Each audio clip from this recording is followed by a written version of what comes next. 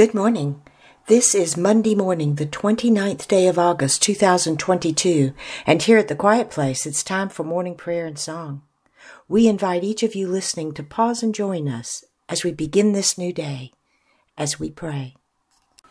Our morning prayers and songs are now complete, and we return to quiet, listening for the answer to this prayer. God, what is it you wish for us to know today?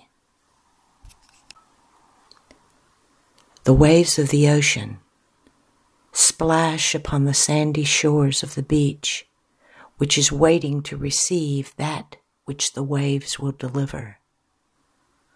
Sometimes it is seaweed, and sometimes it is foam.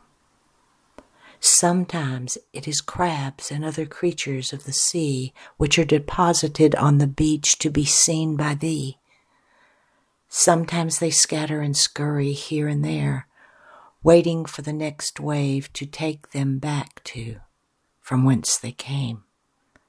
Sometimes they bury themselves in the sand and wait for the ocean to give them a hand with a giant wave which will take them back to the lap of the sea.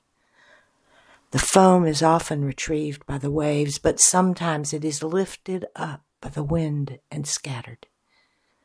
The kingdom of heaven is as an unending sea, and as the wave touched the earth, you were deposited by a watery hand to be given a name and seen by those of earth for a while, only to be retrieved by another wave, which will enfold you and carry you back to from whence you came.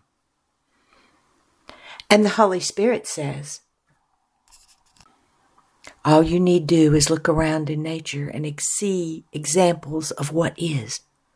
And it is beautiful.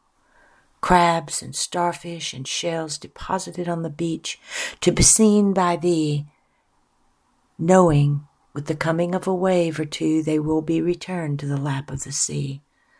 Sometimes individuals come along and pick them up and take them home, and that of the sea finds themselves in a material home for a while.